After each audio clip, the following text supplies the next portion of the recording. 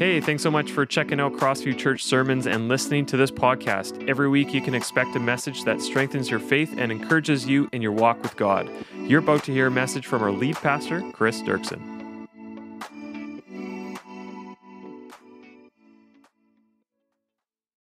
We're in a series called Grounded. We're working our way through our church statements of faith. We've gone through some hot topics the last 3 weeks, and today we're out of the hot topics, okay? But the biggest thing we've been learning as we've gone through the last 3 weeks, and we've talked about being pro-life, and we've talked about marriage, and how we have a historic understanding of some of these things, like the historic Christian understanding of these things. But to approach them here at Crossview, our name is Crossview because we want to view everything through the cross. And that means even when we hold some of these historic, maybe more traditional beliefs, that we come at them from a place of deep empathy and love for people. Amen? And so today, in part 7, we're looking at our 7th statement of faith, and it's about the church. And am I allowed to use my new toy? Not yet. So I don't get to use my toy yet, so that's okay. If you have your phone here, you can go online, but I'm going to read to you our statement of faith, okay? And this is statement number 7 on the church. And here's what our statement of faith says. The church, the universal church, consists of all people who have accepted Jesus as their Savior, okay? And then it says in the second part of the statement, it says, the local church is any specific group of followers of Jesus who gathered in his name for teaching, worship, and prayer, desiring to serve each other, God, and others. So 2 parts, just like most evangelical churches, 2 parts to our statement of faith about the church. There's the universal church, which is everybody around the world who believes in Jesus. And then there's the local church, which is any gathering of believers, like what we're doing here tonight, but even more than just a gathering for a service. But it's any group of believers who get together, not just for a service, but to serve God, to serve each other, those sorts of things, okay? So that's the church. Now, before we go any deeper, I want to talk to you about what the church actually means, because I like the word church, because I'm always fascinated in kind of the history of words and where words come from and all that sort of stuff. Oh, wow. That's my Microsoft. By the way, this isn't online, so that's all totally good. Oh my goodness gracious. There we go. Just wait, guys, let me flip this next one. Okay, this is, oh, that's just, and can you see it? Can you see it? Can you read it? Now, I know some people, maybe on the sides, it might be a little harder. But we're going to all figure this out, okay? Because we want equal opportunity for all to see. But anyway, I'm also going to flip the next one. Mark, don't do the next one for me. I want to do the next one too. The word church, okay? So here's my little word study, okay? It comes from, so in Greek, okay, in New Testament Greek, when the New Testament translates in English, when you read church, you are reading, in the Greek, the word was ecclesia, okay? And in New Testament times, the word ecclesia that we now translate in English as church, and I could go into the English history, how the English word church came to be and how it got married to ecclesia, the Greek word, but we won't do that because we just don't have time. But anyway, but in the New Testament times, ecclesia just meant assembly. So any kind of assembly was called ecclesia. So that didn't need to just be like what we think of as church, which is we do it for church, for Christian purposes, to worship Jesus, right? But in New Testament times, this is any kind of assembly, okay? So it could be a legal assembly, could be a political assembly. I'll just show you one quick example because I like to geek out a little bit on words. But Acts chapter 19, verse 39 says this, if there is anything further you want to bring up, okay, so they're just having a discussion. It must be settled in a legal assembly. Now, this is happening, there's this riot in Ephesus. If you read Acts 19, the context here is essentially the mayor of Ephesus is telling everyone, look, if there's anything further you want to figure out here, we got to bring this riot down, but we'll settle it in a legal ecclesia, which is the word that we translate church. So clearly in New Testament times, it didn't have the same meaning as we have now. It just meant any kind of assembly. So we don't use it. So now there's all kinds of reasons in the English why we stopped just using assembly to refer to everything, and we use church specifically for what we Christians do when we have a service, okay? But we've now, but like in those days, a town council meeting would have been church, would have been ecclesia. So that's very interesting. Anyway, now what about the universal church. So we said in the first part of our statement here tonight, the universal church is, the universal ecclesia is all the people in the world who follow Jesus. Now, obviously, the universal church is not an assembly. We don't, right now, I looked at the most recent statistics, and there's over 2 billion people in the world right now who call themselves Christians, okay? And we'll just take people at face value, because I want to be taken at face value. But there's a lot of Christians in the world, too many of us to get together in an assembly. And so when we talk about the local church is a group that actually gets together. The universal church is just all people who have accepted Jesus as their Savior. And I want you to notice the simplicity of this, okay? So when we talk about the body of Christ around the world, when we talk about Crossview, we talk about one assembly, one group of people, okay? And there's many other different groups. But when we talk about, the body of Christ around the world, there's really quite a simplicity to it. Like, we have all these statements of faith, and I've been taking you through our statement of faith, for the last 7 weeks. But when it comes to the universal church, there's just one statement of faith. It's anyone who has accepted Jesus. And by the way, that is very biblical, and I want us just to sit there for a moment. Again, there's a reason we've called this local assembly Crossview, because we genuinely want it to be centered on the main. We want to keep the main thing. It's all about Jesus. Now, I could show you many passages in Scripture where, we can find scriptural foundations. We have some of these right here, but I'm just going to take you to Philippians for just a moment. And that's the famous story of Paul and Silas are in jail, and there's an earthquake. Everybody's escaping. Back then, if people escaped, the guards got in trouble. The guard's about to kill himself. Paul says, don't do it. And then we have this story. So, Mark, if you want to throw that up there. And the jailer called for lights, rushed in, and fell trembling before Paul and Silas. He then brought them out and asked, sirs, what must I do to be saved? Flash the next screen, and they replied, here are the 8 statements of faith from Crossview. No. Here are the 9 statements of faith from such and such a denomination, or the 16 statements of faith from such and such a catechism, or whatever.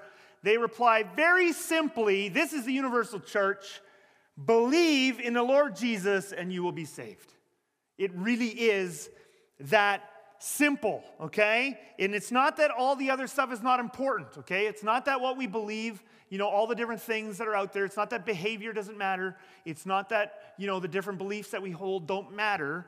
But the point is, all of those things, even though they matter a lot less than the main thing, which is Jesus.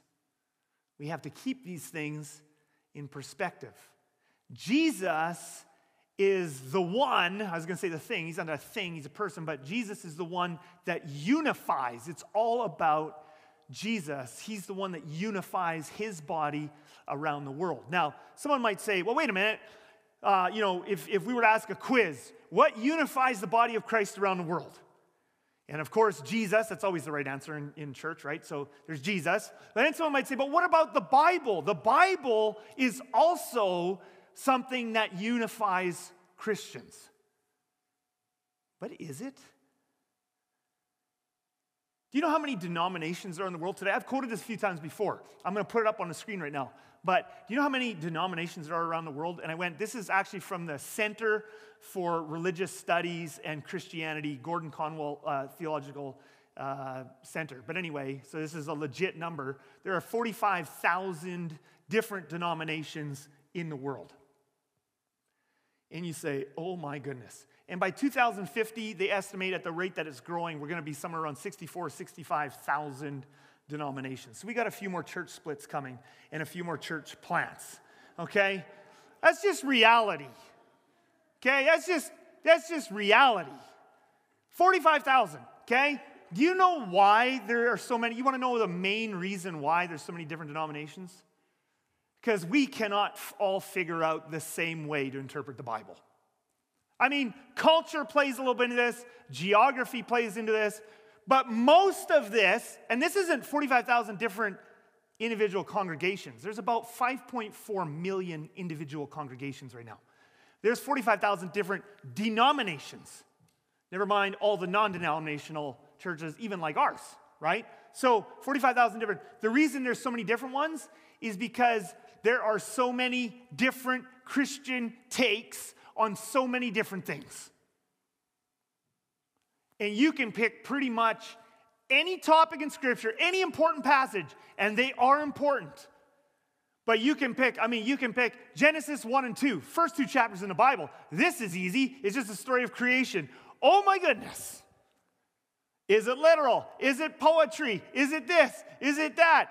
Is it, all these different things? There are so many different takes. Right from chapter 1, verse 1.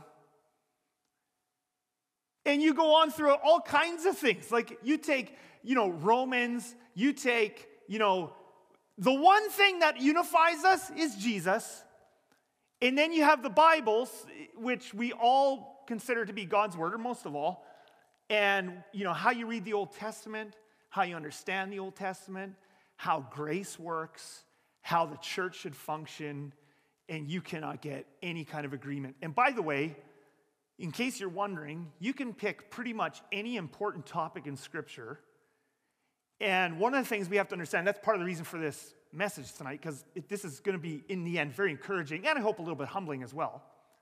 But one of the things you'll realize, too, is we often tend to think, particularly in this area and among evangelicals, but probably all groups of Christians do this, because all groups of Christians are, after all, human, and we just tend to do this humanly. But we all tend to think that whatever we've grown up hearing preached in church is what the Bible says. But guess what? The Bible can say a lot of different things. But what we tend to generally believe is what we believe is clearly what it teaches. I laugh at myself from my past. I often used to use the phrase, and I will still use it sometimes because I'm just addicted to it. It's such a good communication tool, it feels like, to convince people that what you're saying is right. But we will often say, us pastors will say, the Bible clearly teaches. In 45,000 different denominations, all say the Bible clearly teaches. In 45,000 different denominations, all says, Romans 1, the Bible clearly says. Genesis 1, the Bible clearly says. And then the other thing is, what we usually tend to do, again, because we're human, is what we believe the Bible says is what the Bible actually says, and everybody else who believes differently is suspect. They must have bad motives. They maybe are, sinful, evil, whatever, liberal, fundamentalist, all these sorts of names that we use. But you know what the fact of the matter is actually, I can show you pretty much almost any passage in Scripture and any important doctrine. By the way, I'm going to come back to doctrine matters. It really does matter. I'm not saying it doesn't matter. But there is a place of humility we need to come to. I can show you pretty much almost any topic in Scripture, and I can show you multiple different points of view from people who are godly, who love Jesus, and who are all intelligent. Not one of them, where it's not like, one of them is just really stupid and evil, and one of them is, ignorant or whatever.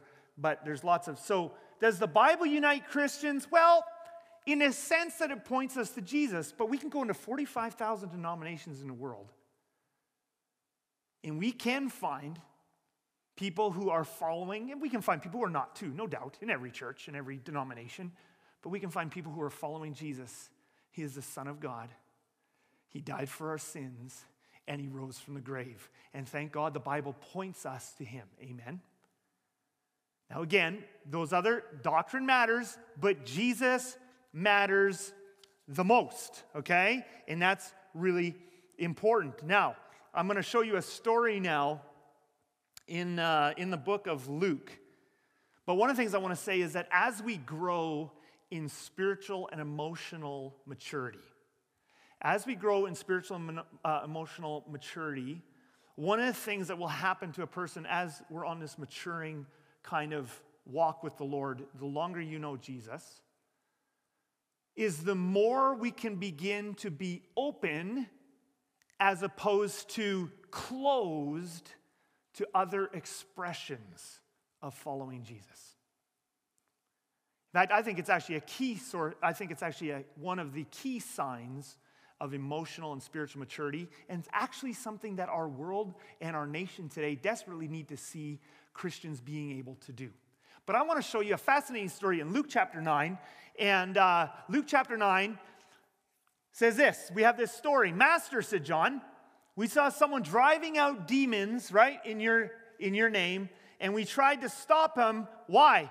Because he is not one of us. Now, don't you love the disciples? I am so glad that they reflect us in so many ways. So they see a guy out casting out demons. And it's like, well, he's not part of our group. I mean, he's not certified. He did some of those steps wrong, right? Like, I mean, Jesus is right here. I mean, we have Jesus. You can't not be in our group. So of course, they did the right thing, is we got to stop him. Clearly, this is not good. This is scary. This is probably a slippery slope to something very bad. Amen? So this is what Jesus says.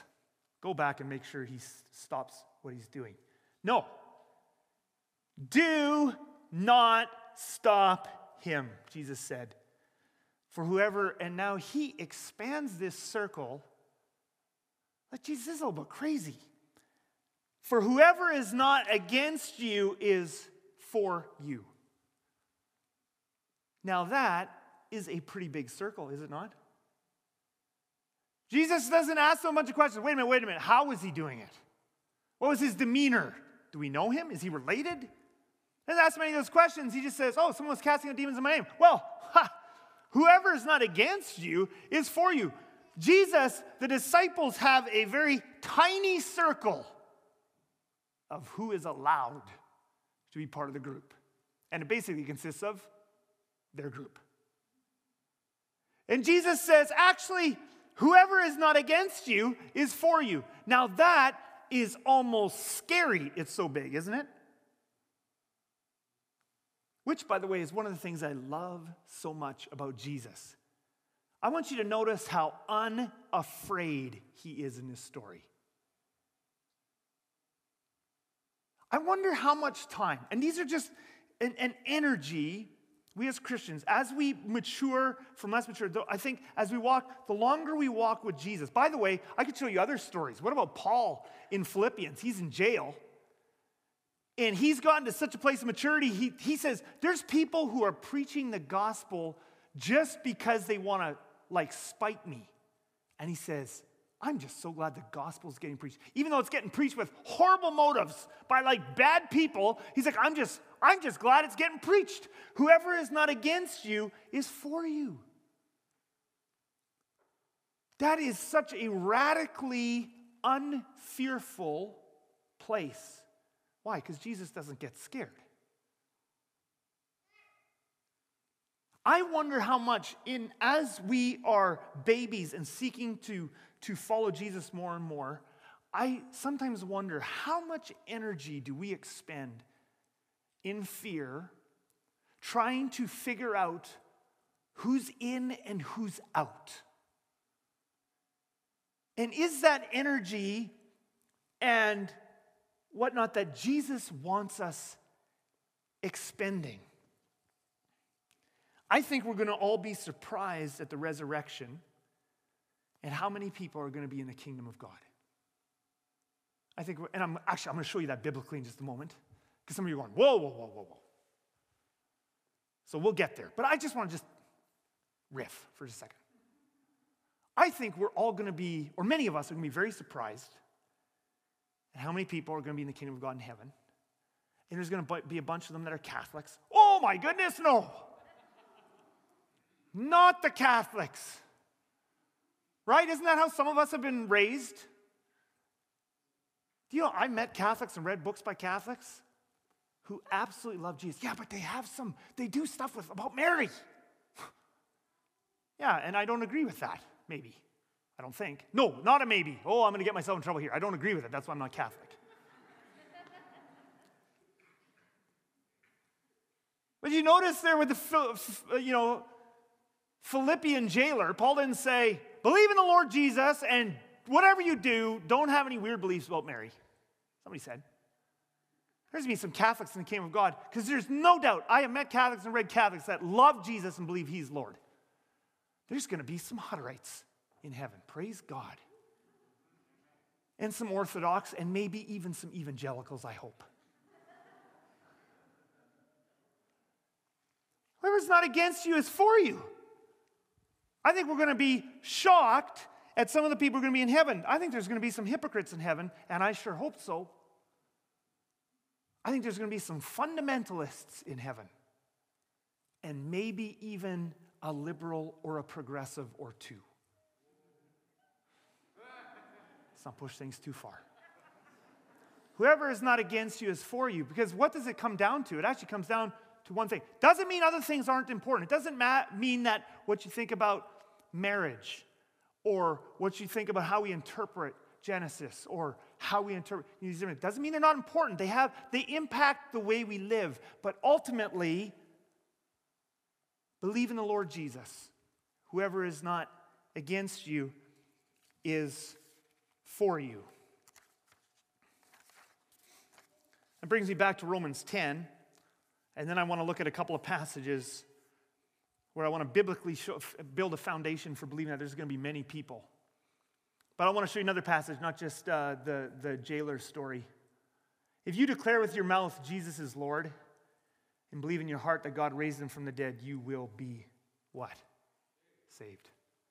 Does it matter what label you carry? If you do these things, does it matter any other label someone attaches to you? Does it matter what label you carry if you believe that Jesus is Lord and that God raised him from the dead? You will be saved. That's a reason right there for a lot less fighting. For it is with your heart. Now, I don't know if I took this out. Let me just try. Oh, yeah, there we go.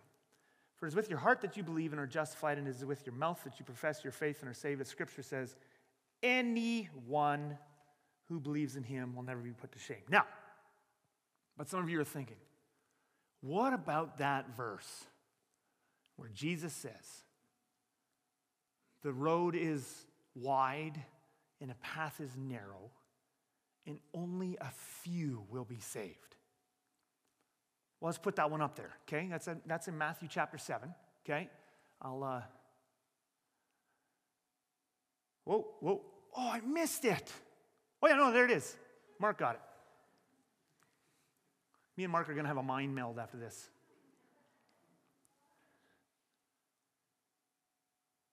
Matthew 7. Enter through the narrow gate, Jesus says. For wide is the gate and broad is the road that leads to destruction, and many, okay,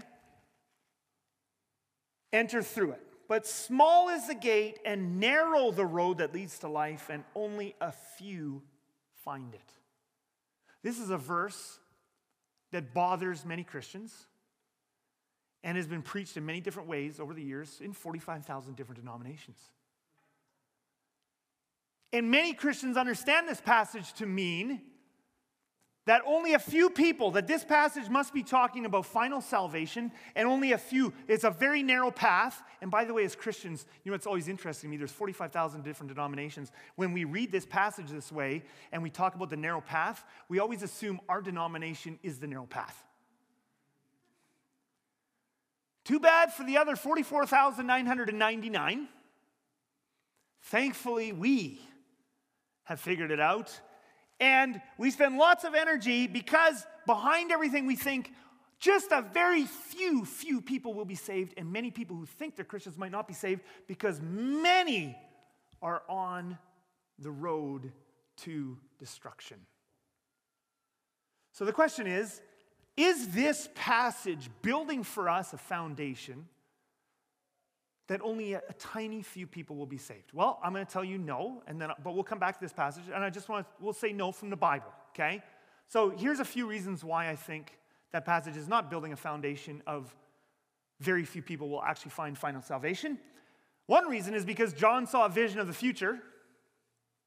After this, I looked, and there before me was a great multitude. This is in the book of Revelation, and he saw in the throne room of heaven a great multitude that no one could count, from every nation, tribe, people, and language, standing before the throne and before the Lamb. We could go on, but I couldn't fit more on the screen. But repeatedly in Revelation, elsewhere in Scripture, we have this clear vision of a great multitude, uncountable before the throne. And not just from one little group of people or one little denomination, from every nation, tribe, people, language. So what's going on with the other passage? What's going on in Matthew chapter 7? By the way, many of Jesus' own parables, other parables, also seem to contradict a few, and I'll show you some other ones, but I'll just mention a couple right here. Matthew 25, if you want to mark this down, we don't have time, I won't put it up here on the screen. Matthew 25, Jesus tells the story of 10 virgins. 5 of them are saved, 5 of them are not. According to that parable, if we're supposed to take numbers from parables, then 50% of people will be saved. But there's other parables. There's also the parable of the wheat and the weeds, also known, depending on which English translation you use, as the wheat and the tares. But the wheat and the weeds is a parable Jesus tells in Matthew 13, where he says there's a field of wheat, and then an enemy sows weeds among the wheat, and at the harvest, the weeds get thrown out, and the wheat are burned, and the wheat is harvested. And there we see a parable where it sure seems like the vast majority of people are saved, because you have this whole field of wheat, and just the weeds are taken out. My point is, parables do not give us a foundation for saying only a few will be saved. So what is going on then in Matthew chapter 7? When Jesus says many will enter through the road to destruction, and only few will find the path to life, okay? So 2 things here that we have to understand whenever we read a parable or a passage, okay? Sometimes when we read things as Christians, we read them in a lazy way, and we just automatically apply them to all people for all time, everywhere. But we have to remember that Jesus is speaking in Matthew 7 to a specific group of people, the Jews, at a specific point in time, the Jews who were alive in his time. And he is telling them, like he tells them throughout the Gospels, they are going to reject him. That generation will, as a whole, not everybody, but as a whole, they will reject him. He will be crucified. Okay? And he's telling them, and he's right. Only a few, he's speaking to this group of Jews, this generation that is, for the most part, going to reject him. And he's saying, only a few. This is a narrow path, and broad is the path of destruction. You think you're all being saved? Actually, many of you, just because you're Jewish, many of you are actually on a path to destruction, and only a few. And he was right, it was very few in his generation were going to follow him. Also, secondarily, Jesus is probably making a statement about the Sermon on the Mount lifestyle. He's just getting to the end of a sermon where he says, turn the other cheek, pray for your enemies, love those who persecute you. By the way, how many Christians today do you know live by that? The Sermon on the Mount is our New Testament vision, law for living. And how many of us truly embrace turning the other cheek, loving those who persecute us, and praying for our enemies? I think he's right that very few people are going to walk that path. But he's not making a statement about how many people finally will be saved or not saved, or who will perish. By the way, when you understand that Matthew 7 is Jesus speaking to a specific group of people in his generation, not to all people of all time, another parable in Matthew 13 comes alive. He told them another parable. The kingdom of heaven is like a mustard seed, which a man took and planted in his field. Though it is the smallest of all seeds, yet when it grows, it is the largest of garden plants and becomes a tree so that the birds come and perch in its branches. When you understand that Matthew 7 is not talking about all people for all time, he's speaking to his generation, only a few of you will take the narrow path. This passage comes alive because Jesus was bang on, wasn't he? What is far and away the largest religion, single movement of people on planet Earth in all of history, and it's not even close? Jesus's. Christianity, more than 2 billion people. Nothing even close. It started out small, but when it grows, it is the largest of garden plants. And then he goes on with one more parable in the very next verse. He says this, he told them another parable.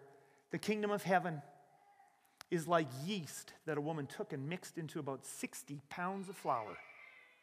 Seems like a bizarrely specific number, but that's a lot of flour. Until it worked all through the dough. All through the dough. By the way, here's the thing about yeast. Once it's worked its way all through the dough, you still can't see the yeast. It just takes a little bit of yeast, but it's all in the dough. We look at our world today, you might not see evidence that the kingdom of God is alive and well. Just like when you look at 60 pounds of flour, you might not see the grains of yeast. And yet it can work all through the dough. How many Christians today are living in fear? Because when we look at the world around us, there's lots of legitimately like, what's going on? What's going on? What's going on? But Jesus said his kingdom, but you don't know. Doesn't mean that Jesus' kingdom is just about dead. Jesus' kingdom is like yeast. You're not going to read about it in the news. You're going to read all kinds of junk in the news. But his kingdom is going to work all through the dough. As Christians, we don't have to be tied theologically. And I'm telling you why this is important. Because no sermon is going to just radically change your life. But what we hope by the power of the Holy Spirit to do when we're teaching here is to chip away at pieces of the foundation that might be leading you to fearful thinking that isn't biblically based fearful thinking. But lots of Christians think that theologically the Bible predicts a situation where things constantly get worse and worse and worse and worse and worse. So we constantly feel like everything's getting worse and worse and worse and worse and worse. Now, whether or not things actually are getting worse and worse and worse and worse, I personally, is really a matter of personal opinion. It's pretty hard to measure. But if you think that the Bible states it must get worse and worse and worse and worse, it's actually not in the Bible. Did you know that? In fact, if we would go through history, go back 2,000 years, people think, oh, we're living in the worst time ever right now. Lots of people. And then it's scary. It's very scary because it's getting worse and worse and worse. If you lived 2,000 years ago in the Roman Empire, were the leaders of the Roman Empire openly engaged in incest, sexual orgies, slavery, child abuse, crucifying people? I'm going to tell you right now, things right now where we live are not worse than then. Things are not worse than they were in World War II. Things are not worse than many other times in history. You know what history does is a whole lot of this. Now, I don't know where we are on that thing right now. Are we going down for another one? I'm not sure. Don't know. But when you're convinced that the arc of history, the Bible tells us, is this, that's scary. Hold on. Straight down. But what if it's not? What if history is this? And there's ups and down. Well, you say, Kris, you're just naive. You're a positive person. That's true. Both of those are true. I am naive, and I am a positive person. I am gullible. My computer here at church got hacked 2 weeks ago. Quick story, because we're not online. And the hackers will all just be coming for me like mosquitoes to fresh blood. I'm on my computer working on the sermon at home, and my computer just freezes up. And then I get this very official, I have to say it looked official, it really looked good. But this like error message pops up on my computer from Windows. It had the symbol and everything. Call this 1-800 number because your computer has picked up a virus. You need to call this 1-800 number. So 1-800 number. A guy answered. It's clearly the Microsoft Windows tech support. He said it was. And he told me, well, you just got to press this button and then blah, blah, blah. Tell me the number that's there. And I told him. And not long after that, our security guy here, Jared Neufeld, who just does awesome work for us, contract. I get an email from him and it says, did you download such and such a program? Well, I just did what the Windows guy told me. Capital letters. This is a scam. Shut your computer down. Essentially, you idiot. But anyway, why did I share? It had nothing to do with this sermon. Nothing to do at all. The point is, I guess I'm naive. You say, yeah, you're naive. You're positive. We're definitely on a downward slope. Okay, let's imagine you're right. Let's imagine Kris is naive. Kris is just positive. Things are actually getting worse. It's horrible, horrible, horrible, horrible. And 10 years from now, our kids will just be in this raving muck pit of, immorality and all that sort of stuff. Let's say that was true. Let me just grant you that. And biblically, how then should we respond? Well, obviously, we should freak out. Except for Acts chapter 4. Blast the Bible, hey? On their release, okay, so Peter and John get called in. They get threatened with a beating. Another time they actually get beaten. This time they just get threatened with a beating. On their release, Peter and John, I almost said Peter and Pam, weird. On their release, Peter and John went back to their own people and reported all that the chief priests and elders had said to them. It's getting worse. Guys, they're coming after us. It's horrible. And everybody said, "Ah!" When they heard this, they raised their voices together in prayer to God. Now, I shouldn't have put the rest of this prayer up there right away, because we know what they would have prayed. We don't even need to read the rest of it, right? Because we know what they prayed. Oh God, strike down this evil government and all the evil religious leaders and get rid of them and get us back to a place where it's easier. They start the prayer off and they say, Sovereign Lord. They start off by remembering that He's in charge.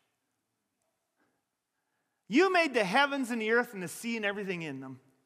Skip over a few verses. They basically repeat that. They really get into the sovereignty thing. Now, Lord, consider their threats and enable your servants to speak your word with great boldness. Stretch out your hand to heal and perform signs and wonders through the name of your holy servant, Jesus. I want you to notice that they do not pray for their circumstances to change. They do not pray that their circumstances will change.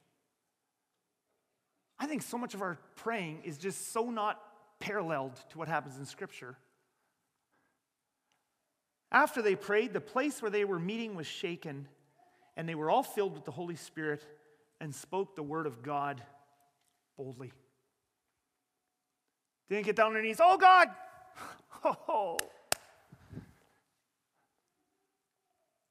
Please change it. They said, well, if that's how things are going to be, just give us the courage to go out there and speak the name of Jesus boldly. That's a sign of spiritual and emotional maturity. You don't spend excess energy and emotions trying to change things that are out of your control. Not that we don't have conversations or speak up. I'm not saying that. But we don't spend excess energy driving ourselves crazy about things that are actually outside of our control. We accept that God is sovereign, and then we say, give us boldness to live in this reality. So, here we finish. 3 quick practical things. We are part of Jesus' church around the world. More than 2 billion people, more than 45,000 denominations. You know what that means? Be encouraged. Shoot. The church is alive in North Korea, it's alive in China, it's alive in Africa. It's not about to end because of anything you read in the news in the last week. It's been around for 2,000 years. The diversity is part of its strength. I mean, you get pigs all with the same genetics, they all get the same disease. 45,000 denominations, how do you knock us out? We're always complaining, look at the lack of unity. I go, look at the strength. How do you kill 45,000 different denominations? I have no idea. Neither does the devil. Be humble. Be humble. Guess what? If there's 45,000 denominations headed for 65, this church has been around for, not this church, but the church has been around for 2,000 years. Guess what? We at Crossview have not figured it out. By the way, neither has anybody else. Neither has anybody else. We're all just human beings seeking to know Jesus best we can in our context.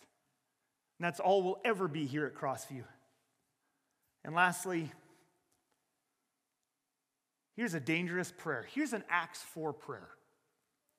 Next time you want to freak out this week about someone or something or some group of people, whichever it is, whichever side of whatever debate you're on, whoever the people are that you fear, because we all have a group of people that we fear, whether we want to admit it or not, here's an Acts 4 prayer. Ask God to fill you with love for that group of evil people that you fear. And see if you can keep calling them evil in the presence of God when you're bringing people who are made in His image into His presence. Why don't you bow your heads with me and close your eyes? I want you to think today. God's not mad at you today. We're all babies in various stages of development. Some of us more mature, some of us less mature. As we grow in Jesus, we're going to grow in peace and love, not fear.